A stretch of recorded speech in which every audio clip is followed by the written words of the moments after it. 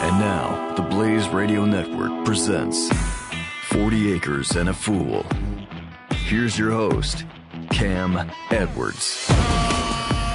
Hello. Hope everybody's having a good week. Thanks so much for tuning in to another episode of 40 Acres and a Fool.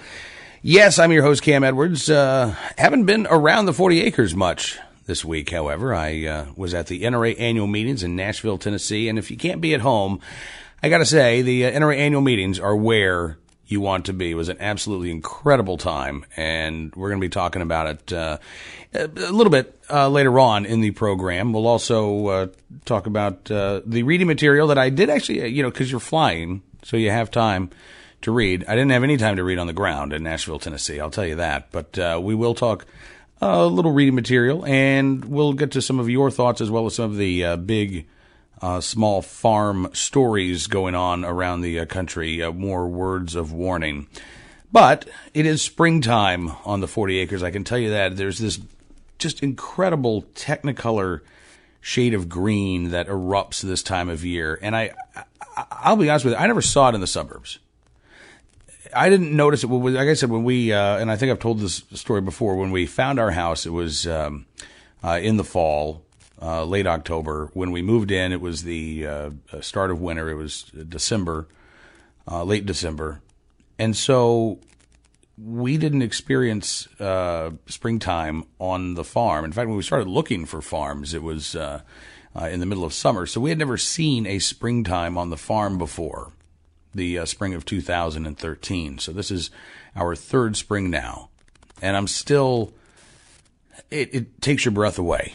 The brilliance of this green. I don't know how it compares to the green fields of Ireland, but the green fields of Virginia in mid-April, when the grass is just starting to come up, and in the pasture that we let our neighbor use, the spring oats, are just coming out of the ground, and where there's been just this, clods of dirt for acres and acres, now there's just this beautiful emerald green rolling hills. The flowers are in bloom. You've got splashes of purple and pinks and whites dotting the woods. And on the top of the trees, you can start to see just this green haze standing above the farm. Every year, I always worry. When we found the place, the front yard is full of these massive locust trees. Locust trees are pests, really. You want to cut them down. You can let them grow. They tend to grow pretty straight. They're very, very hard. But they tend to get cut down if they're used for anything, they're used for fence posts, and they don't get to be too big. Well, these are huge and ancient. We had a tree guy actually come out and cut down one that was, I think it was rotting and it was in danger of falling on the house. He said he thought they may have been contemporaneous with the building of the house, which would have been somewhere around 1776 to 1780. That's a long time. Now, I don't know if they're that old.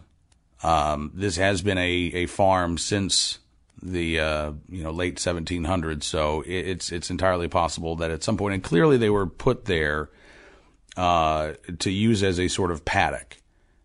You can still see actually embedded in the trunks of these trees some old barbed wire that's actually the tree's now grown around, and every now and then you'll see a little poke of barbed wire sticking out. Every year I think this is the year that they don't come back because they're broken. They're not pretty trees particularly. They look kind of like a haunted wood in the winter, and they're not really pretty, but they're enormous. It would be a lot of money to take them out, and so there they stay. And every spring I think, okay, this is the year that they're just dead, and we're going to have to do something with them.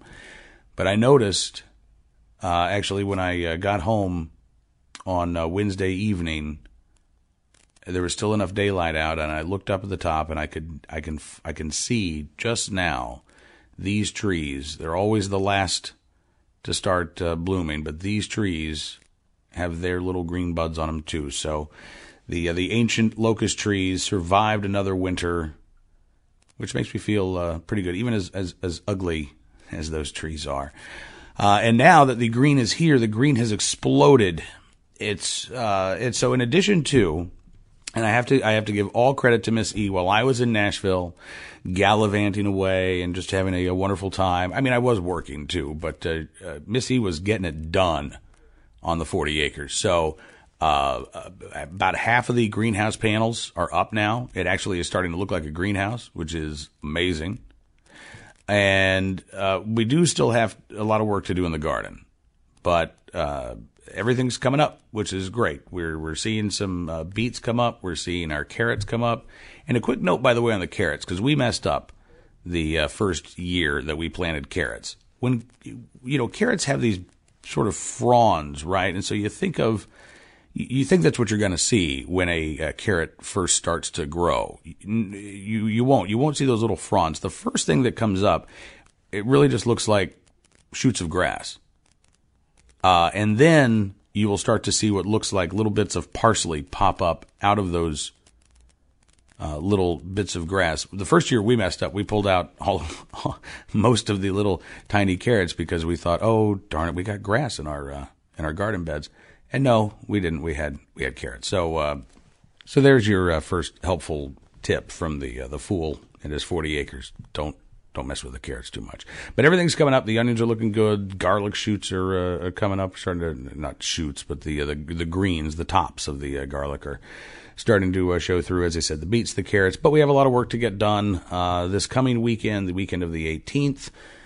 For those of you who just can't wait and subscribe and get 40 Acres in a Fool each and every Thursday, thanks to the Blaze Radio Network. And you can find it as well on SoundCloud, but of course you already know that. Anyway, this coming weekend, for me, the weekend of the 18th, we really need to get all of the tomatoes and peppers out of the house, into the ground, which means a little more work in the garden beds, and then we really have to just clear out a lot of garden beds. We're not planting everything right now in the spring. We have some beds that we're going to be using in the fall for more root vegetables, Brussels sprouts, things like that. So we have a little bit of time. We don't have to get all 70 some odd beds cleared right away, but it would be good to get another 20 or 30 done. And it's about a 45-minute process to get a garden bed weeded, composted, mixed all together and ready to go. And with 2 people, that's still more than one weekend. So my plan, we'll see how well this goes next week. My plan is to have a weeding bee for the kids, and have my 14-year-old invite some of his friends over, see if they want to earn a little bit of money clearing out garden beds, because the extra manpower would certainly be helpful, and there's nothing wrong with a little hard work. 14-year-olds are the perfect age to earn some pocket money through manual labor. So that's my plan for this weekend, and hopefully we'll be able to clear out the garden beds. While I was gone as well, Miss E was able to adopt 2 of the adorable baby goats to a family from the Virginia Beach area. So there are 2 very happy little girls and 2 adorable little kids that have started life in their new family. Meanwhile, the 5 remaining kids are off of, they're weaned from their mom. They're now using what's called a lamb bar or a milk bar, and it's basically just a big pail. I think we talked about it last week. I've now seen it in action, it's great. And they all just line up and they all start sucking the milk down, and everybody's happy and healthy, and the moms are being milked. We're getting now almost a gallon a day of goat's milk. And you might wonder, what do you do with a gallon a day of raw goat's milk? You drink it, first of all, because it's delicious. You can do all kinds of cheese. The simplest and easiest is a chèvre. It's a real soft cheese, a real spreadable cheese. It's almost like butter, but or cream cheese. Mozzarella is really simple to make. The aged cheese, we don't have a cheese cave. Miss E has been lobbying and agitating for a cheese cave, and it's not that I wouldn't like to have one, because that'd be awesome. We could age our cheese. I just don't know where we have room for a cheese cave. We have a rambly old farmhouse. We have a lot of kids, and we have a lot of books, and the rooms are not huge, and we don't have any sort of utility room or anything like that. I mean, our laundry room is a stackable washer dryer that's in a closet that is literally in our dining room. I mean, it's a rambly old farmhouse. It is what it is, and I just don't see where we have room for a cheese cave. But apparently, somewhere in our house exists that corner that would be good to age cheese. We just don't have it yet. So it's a lot of mozzarella. It's a lot of chèvre. Yogurt. Goat's milk yogurt is fantastic, particularly later on in the summer when you put some of your own blueberries in it and then drizzle a little local honey on top. I'm not a big, farm to table guy. I think that's just sort of a pretentious phrase, but it is kind of cool to have a meal where either everything that's on your plate, you're either responsible for or where it came from. It's a neat dining experience, and we're now getting to the time of year where it's a heck of a lot easier as long as you're willing and able to put in the work. So I would love to, again, know how your spring gardening experience is going. I know that for a lot of you, if you're listening to the north of Virginia, you may just be getting started. You may still, unfortunately, be waiting for that moment where you can get out there. But the email address, and I love to hear from you every week, it is 40acrefool@gmail.com, 40acrefool@gmail.com. You can follow me on Twitter @Cam Edwards. You can follow me on Instagram @Cam Edwards, and on Facebook it is Cam Edwards 2A. All right, when we come back after a quick timeout, I do want to talk about the NRA Annual Meetings in Nashville, Tennessee, because it was such an amazing time, and I know that I had the opportunity to meet at least a few of the folks who are listening this week. So we'll talk about the 144th Annual Meeting of Members for the National Rifle Association right after this. You're on 40 Acres and a Fool. 40 Acres and a Fool with Cam Edwards on the Blaze Radio Network.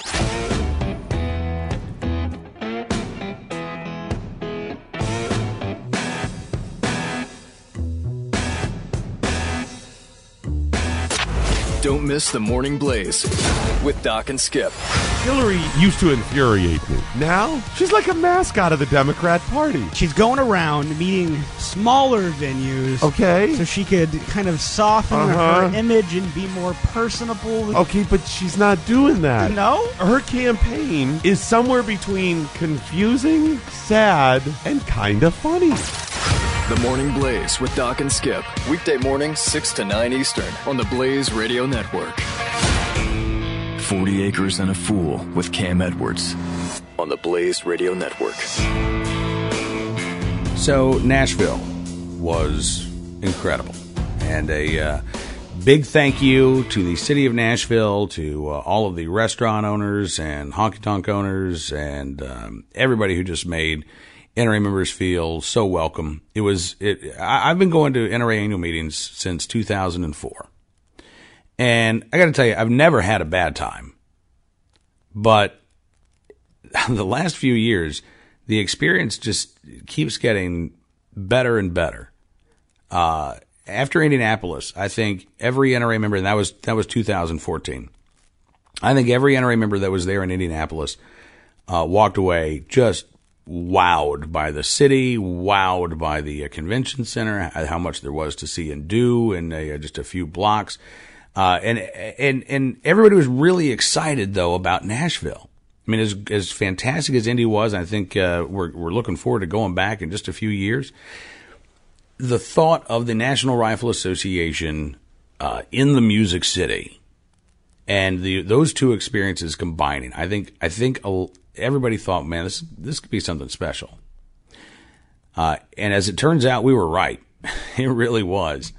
The Music City Center is right there in the heart of downtown Nashville, and it's right next to the Country Music Hall of Fame. There's, the Ryman Auditorium's just a block or two away. You're just off of Broadway, which I had no idea even existed. That's like it's like the Bourbon Street of Nashville. And so, again, you're right there in the heart of downtown. The Music City Center is a brand new, not a brand new, but it's a really new convention center. And this was apparently the convention center's first big test, because the National Rifle Association, all of the members who were there, almost 79,000 people. I mean, that is a massive convention. And Nashville handled it very, very well. The Music City Center, I think, passed with flying colors.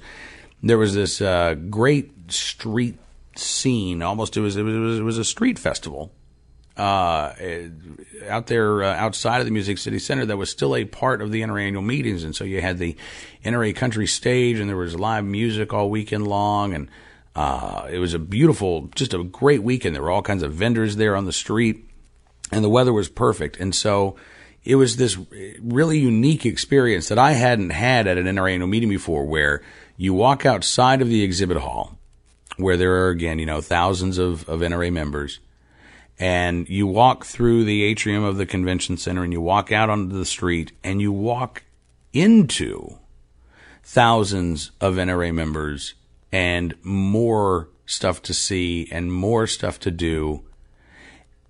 It was like the National Rifle Association took over downtown Nashville, and there were, concerts. There was a free concert on Friday night with Colt Ford and Hank Williams Jr., and there were thousands. I mean, the streets were closed. And as I got out of the Music City Center on Friday evening after the NRA ILA Leadership Forum, and we had concluded our live coverage, I packed up my computer and walked out, and the sun was setting, and it was just this beautiful, cool, actually not even cool, it was a warm April evening, shirt sleeve weather.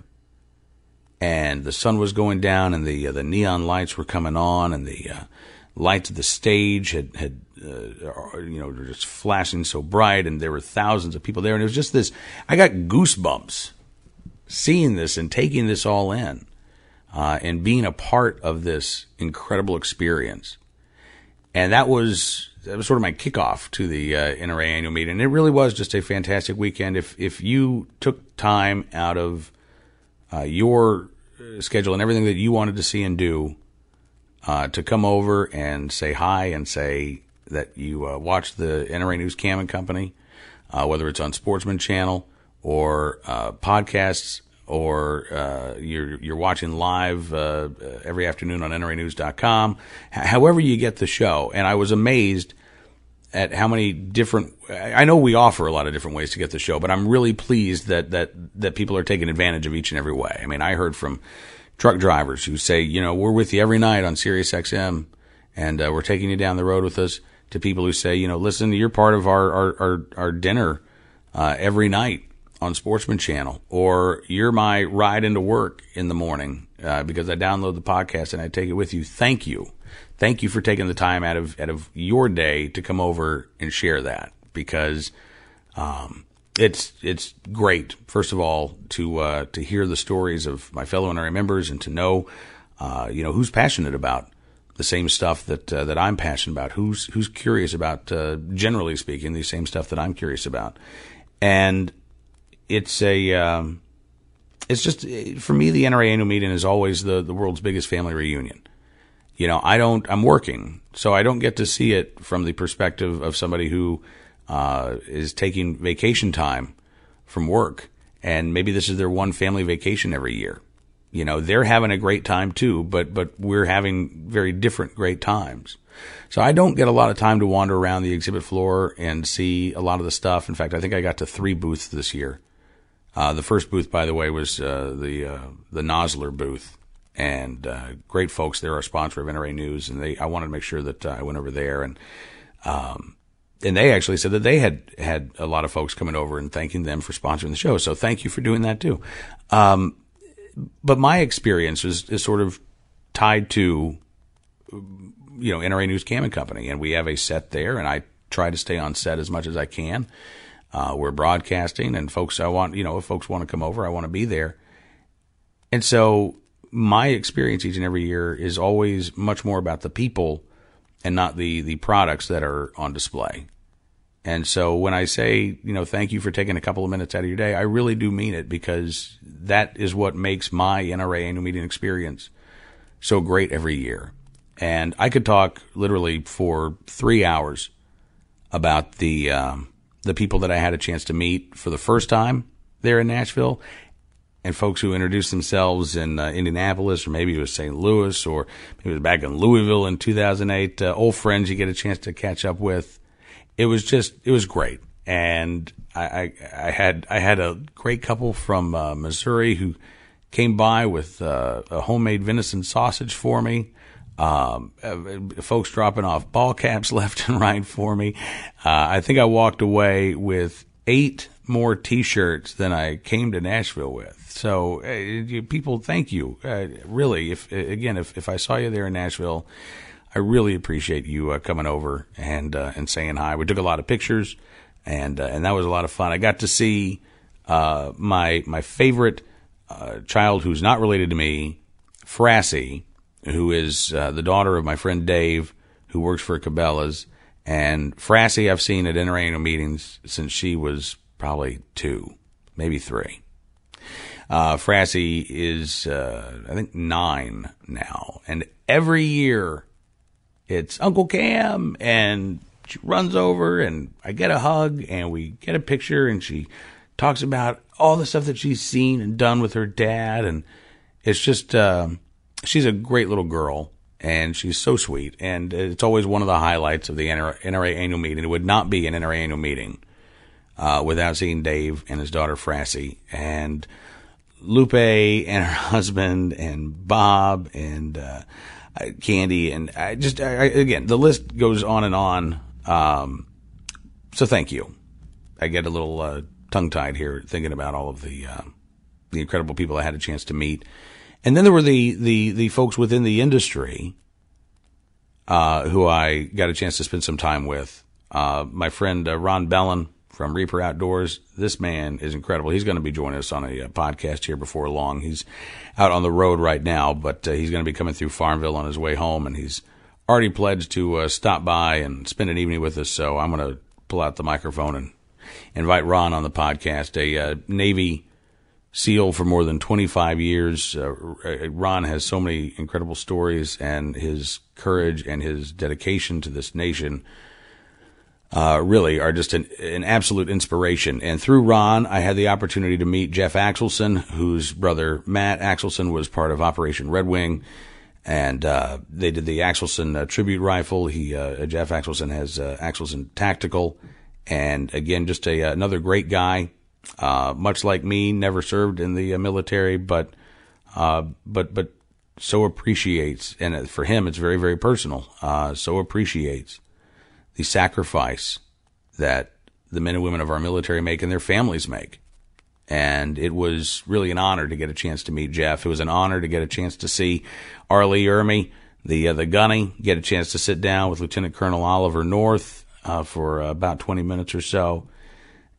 And then there were the other side of this 3-sided NRA Annual Meeting for me, I guess, is the political side, because we talk a lot of politics on NRA News, Cam and Company. And the NRA Annual Meeting is like the one time of the year where the political side of my show gets together with the actual physical gun side of NRA News, and it's one big party. So this year, Jim Garrity from National Review came down, and he was there covering the NRA Annual Meeting for National Review. Charles C.W. Cook, came down, Cookie, as I like to call him, came down and was covering for National Review as well. The Ace of Spades bloggers were there. Carrie Pickett from Daily Caller was there. Liz Sheldon. There were over 600. Liz Sheldon of PJ Media. These are the folks that I got a chance to hang around with a little bit. There were something like 600 credentialed media who were there for the NRA Annual Meeting. Glenn Reynolds, the Insta pundit, was the speaker at the law seminar, and I had a chance to actually meet Glenn for the very first time and have a drink with Glenn on Friday night. That was fantastic. Galt's girl, Michelle Ray, on Twitter was there with her mom, and I got to meet Michelle's mom for the first time. Sebastian and Bitter from PA Gun Blog, Shall Not Be Questioned. I've known Sebastian and Bitter for years, and again, like the NRA Annual Meeting it's part of that family reunion. You get a chance to meet up once a year, and this time I actually got to meet their family, and I got to see Bitter's mom again. She's just a lovely person. Like, again, I could just go for 3 hours just talking about, just rattling off names that you may or may not know, and this is probably very boring for you, but I'm trying to give you just some impression of how unique an experience attending an NRA annual meeting really is, because we have one coming up next year too. We do this once a year, and next year it's going to be in Louisville, Kentucky. Another great place. It's going to be a different feel, I think, from the NRA Annual Meeting in Nashville this year. The convention center is not right there in the heart of downtown, but we were there in 2008, and I got to tell you, it's a great city, and it's a great convention center as well.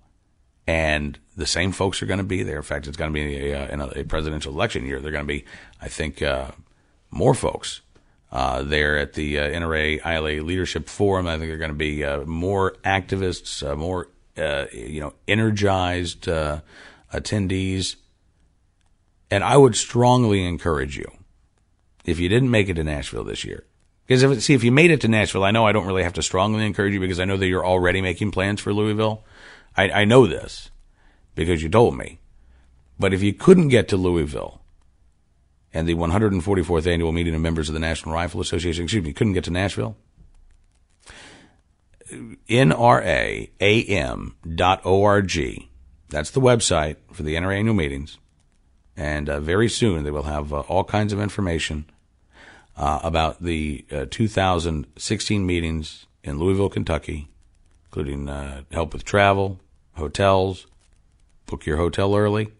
That's another handy tip. I talked with folks who were staying 50 miles away from Nashville because they had waited until the last weekend or so before the annual meeting to decide, okay, we're going to go. If you wait that long, you're not going to be able to stay that close, because it is a big deal when the National Rifle Association comes to town. And again, we had a great time in Nashville. I think I know I speak for myself. I think I speak for the other NRA members who I met in Nashville, Tennessee. And I hope we get to, just me personally speaking, I have no sway, no pull. I'm not part of the decision-making process. But I hope we go back to Nashville at some point. And Nashville actually is one of those cities now that I want to go back and really just get a chance to explore. I got a chance to explore a very small part of the downtown area, but I missed the Johnny Cash Museum. Didn't really get to go to the Country Music Hall of Fame, although I did duck into the gift store for a moment or two. Took about 15 minutes to walk through the Hatch Print Shop, which is a old handbill poster company, and that was really interesting. That's just the type of dorky stuff that interests me. But I didn't get to go see the Capitol, didn't get to go see the Parthenon, didn't get to go see the new minor league ballpark because the sounds were on the road while we were in town. So I'd like to go back to Nashville just for a few days and see the sights. But next year it's Louisville. All right, we're going to step away for just a moment here. When we return, there's some interesting stories about women out west that I've been reading this week. We'll have more 40 Acres and a Fool right after this. 40 Acres and a Fool with Cam Edwards on the Blaze Radio Network.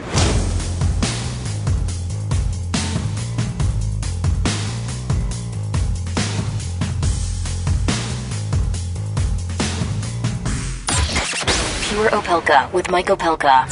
The United States government will take in $3.3 trillion in taxes this year. And if you combine that with the $1.5 trillion that the states will collect in various taxes, there is more money spent by Americans on taxes than we spend on food, clothes, and housing combined. Pure Opelka. Saturdays, 8 to 9 a.m. Eastern on the Blaze Radio Network. 40 Acres and a Fool with Cam Edwards on the Blaze Radio Network. So as I mentioned, I didn't get a lot of reading done this past week, but I did get some time on an airplane. And I picked up a couple of books. I really prefer books, but when I'm traveling, I'll go and I'll download a book, try to find something that's just some bit of history that I haven't read much about that's a buck or two.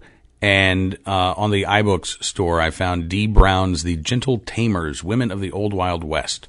So I thought, that sounds kind of interesting. She's the author of Bury My Heart at Wounded Knee. So it's a very breezy book. There's a chapter, though, that I really thought was interesting. I didn't know much about how – I knew that Wyoming was the first a state to elect a woman to Congress, but I didn't know the story of women's suffrage in Wyoming. And I thought it was just a really interesting story. Basically, it all came about – or a driving force, I should say, behind women's suffrage in Wyoming was this woman, Esther McQuigg Morris. There's this big push right now to put a woman on the $20 bill, right? And it's like Margaret Sanger is on. Yeah, if we're gonna put a woman on the $20 bill, my vote would be Esther McQuigg Morris. She was elected Justice of the Peace in South Pass City, Wyoming, which at the time was the largest city in the state. It was a mining town, about 3,000 people, and she was elected Justice of the Peace. She was, according to Dee Brown, the first woman to hold that office anywhere in the world, which is pretty amazing. And she was elected basically because she was respected in that city. So, she became a fairly a powerful person. A Justice of the Peace is a decently large position. And as Wyoming gained territorial status and there was going to be a state legislature formed, she brought in to her house the Democratic candidate for the legislature and the Republican candidate for the legislature and asked them both, would you not just support, would you introduce a piece of legislation that would allow women in Wyoming the right to vote? And both of the candidates said yes. The Republican and the Democrat both said that they would.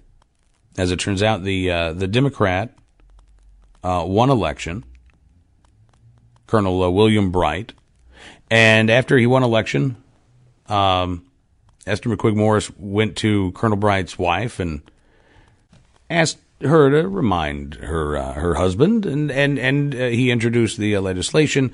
Somewhat surprisingly, it passed the state Senate, or the territorial Senate, I should say, by a vote of 6-2 with one abstention. And then people sort of took notice of this. I mean, this was a something that was not really talked about at the time. I mean, women's suffrage was sort of it was a laughing matter. So then the bill goes to the House, and it passes the House. Dee Brown says that Cheyenne's two largest newspapers came out heartily in support of the bill, sensing a drift in the winds of public opinion. So it passes the House 6-4 with one absent. And then it goes to the Republican governor, John Campbell, who signs it December 10th, 1869. And as Dee Brown writes, for the first time anywhere on earth, women had won the legal right to vote. Anywhere on earth. It happened in Wyoming Territory. Why did it happen on the frontier? I've been wondering that a lot. What is it about because, look, I mean, today you would have progressives say that that progress would never come from such a backwards place, right? Like the Wild West. How on earth could women's suffrage have sprung from Wyoming? And not the Wyoming of the Sundance Film Festival, mind you, but women's suffrage sprung from a mining camp of 3,000 men who ended up electing a woman as Justice of the Peace. How could this be? And it's just a theory, mind you.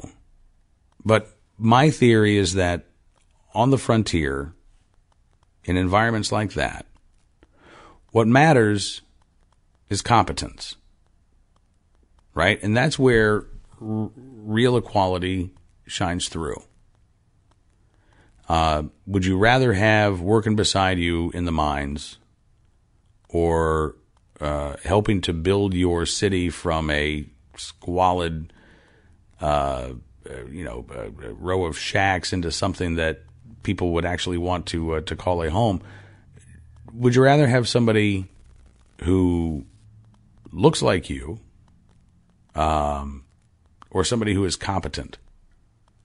And time again, what we see through history, and what we see there in the frontier environment, there's always room for the competent to rise in that environment. It is a very unstultifying environment. The frontier is where you find freedom. The frontier is not where you find oppressive rules that say you can't do this and you can't do that. On the frontier is where you find those rugged individualists of every stripe. And in that environment, those Americans thrive. In that environment, those Americans help change the world.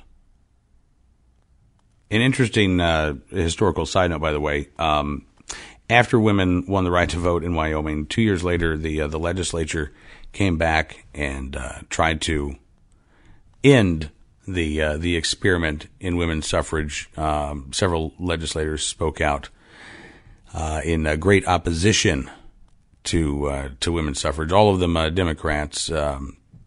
C.K. Knuckles said in his floor speech, "I think women were I don't know why I was doing Foghorn Leghorn. This is Wyoming, but I think women were made to obey." He said, "They generally promise to obey at any rate, and I think you'd better abolish this Female Suffrage Act or get up a new marriage ceremony to fit it." His Democratic colleague W.R. Steele seconded the motion. And this was apparently recorded in the legislative history. Women got so degraded, he said, as to go to the polls and vote and ask other women to go to the polls. This women's suffrage business, he said, will sap the foundations of society. Women can't engage in politics without losing her virtue. No woman ain't got no right to sit on a jury nohow unless she's a man, and every lawyer knows it. They watch the face of the judge too much when the lawyer's addressing them. I don't believe she's fit for it nohow. If those have it took from them now, at least can prevent any more of them from getting it, and thus save the unborn babe and the girl of 16. And the Democrats, who had voted for women's suffrage 2 years earlier, had then voted to take it away. And the bill passed the state Senate, passed the state House. It went to the Republican governor, who had signed women's suffrage into law 2 years earlier, and he vetoed the bill, Governor John Campbell. There are many interesting stories like this, and the book, The Gentle Tamers, follows this sort of chronological history. And so you actually start earlier than the 1860s, back into the 1830s and 1840s, and some of the narratives that D. Brown has found, the diaries and the letters from these women who made the crossing, from some places, New York, from the East Coast all the way to Oregon or to California or down into New Mexico. Stories of the Mormon migration, which I had not even heard about, the handcart movement, where Mormon families who couldn't afford oxen or a wagon for that matter had these handcarts that could carry about 100 pounds of stuff, and there was a mass movement, about 10,000 people migrating from the East Coast by foot. Pulling their hand carts behind them. Only about 8,000 of them made it to their final destination. And again, these stories are told in just a very breezy, very interesting way. There's a lot of just first-hand accounting. But the story of the Wild West, again, the stories of the Wild West, and of that great migration of the American frontier.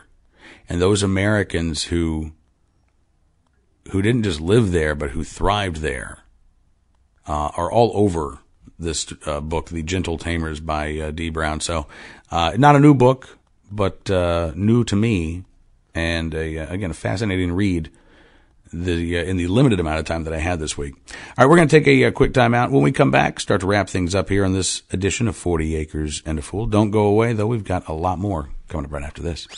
You're listening to 40 Acres and a Fool with Cam Edwards on the Blaze Radio Network.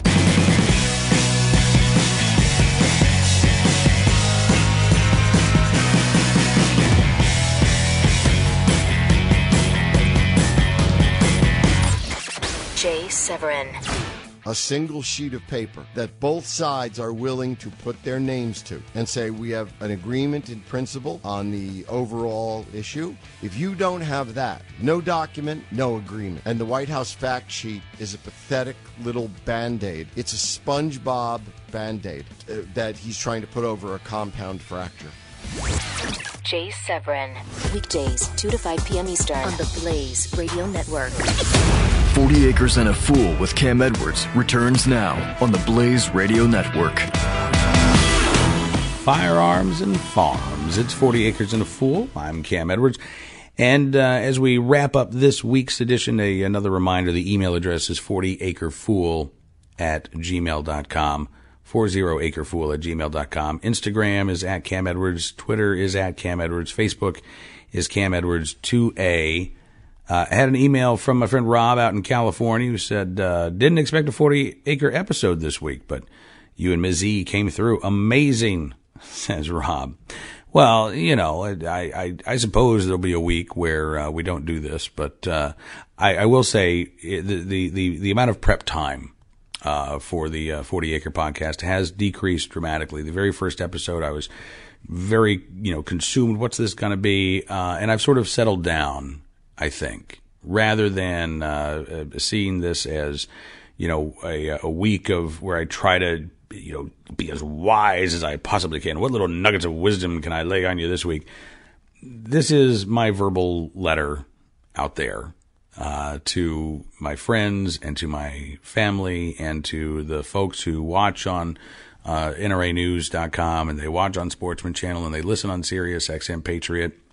This is my letter every week to the folks who came up to me at the NRA Annual Meeting and said, I love it when you talk about your pigs. I love hearing about your farm. I love hearing about this stuff. And I'm glad because I like talking about it.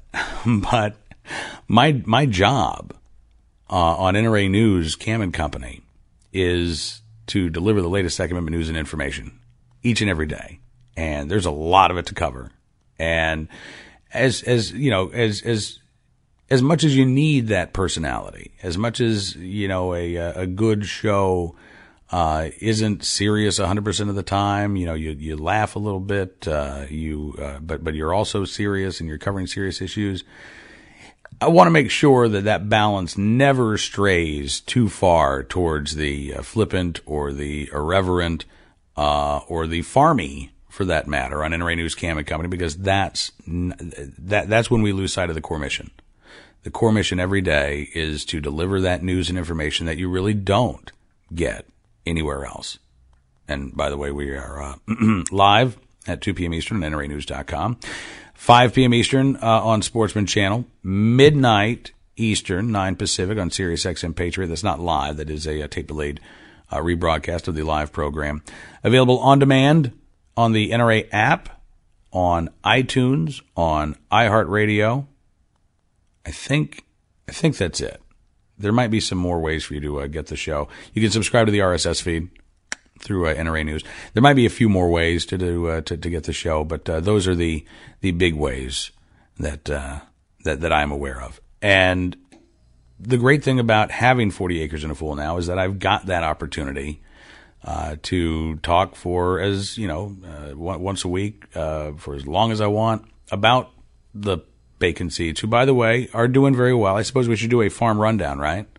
Talked a little bit what's going on in the garden, but we should give you a rundown of all of the critters. As I mentioned, we're down to 5 baby goats. 2 of them have found a new home, and it looks like Looks like we have one more possibly available. It might be going to Frassie, so not sure. But we're keeping one of the baby goats. All of the rest looks like have been spoken for, with the with one possible exception. Bacon seeds are doing fantastic. They are just eating up the new pasture that we moved them into, and they last in this space for probably a month, 2 months. Now that there's a lot more green growing, it'll actually last longer because it's such a large space that they'll eat up a spot and then they'll move to another spot, and the other spot that they've eaten up will actually start to sprout again. Where we had moved them from actually is already turning back to green, and we actually need to go through that at some point with a rototiller so we can plant our pumpkins. So the bacon seeds are doing great. The chickens, we have not had any more problems with coyotes as of late. I'm guessing now that spring is here. It's not that the coyotes aren't around, although I'll be honest, I really haven't heard any in a while, but they'll be back, I know. But there's just there's a lot more options for dinner for the coyotes now. So we are still at 5 laying hens at the moment, 2 roosters, and we have 13 pullets right now. Pullets are the younger chickens. They're not yet laying, and we have them in various stages here. So we've got a couple of pullets that are further along. They'll probably start laying here in another month or so, and then the bulk of the pullets are still probably 2 to 3 months away, maybe 2 months away from starting to lay their eggs. But everybody's good, and the adult goats are great. Again, they're enjoying the green and much more to nibble on. We're actually getting ready to move them into a new pasture.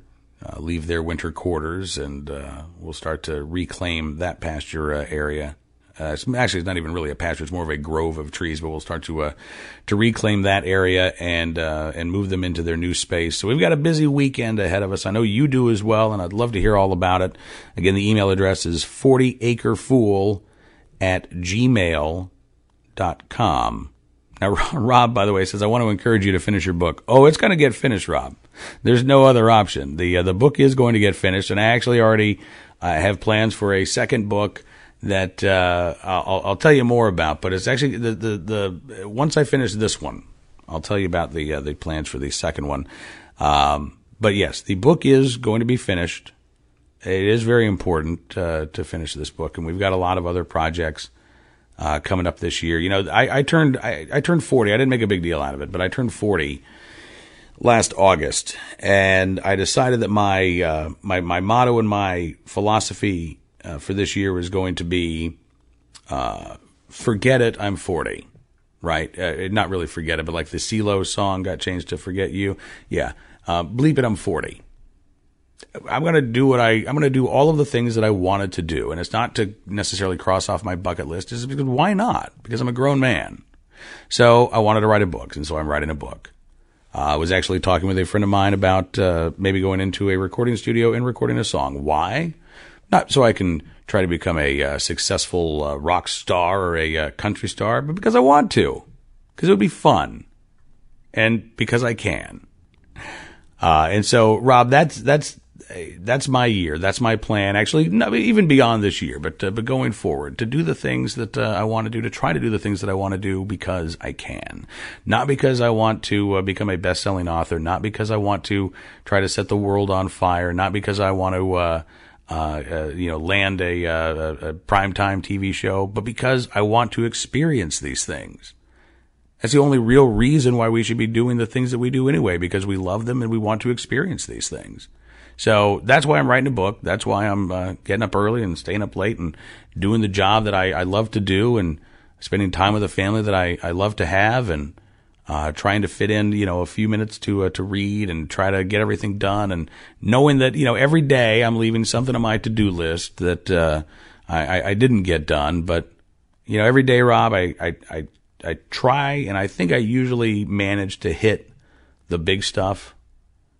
And I think for most of us, that's probably what life is like, right? There's always something that gets left undone at the end of the day. But if you're doing it right, you're hitting those high notes, and And again, you're doing at least something every day that's just for you, and it's because you love it.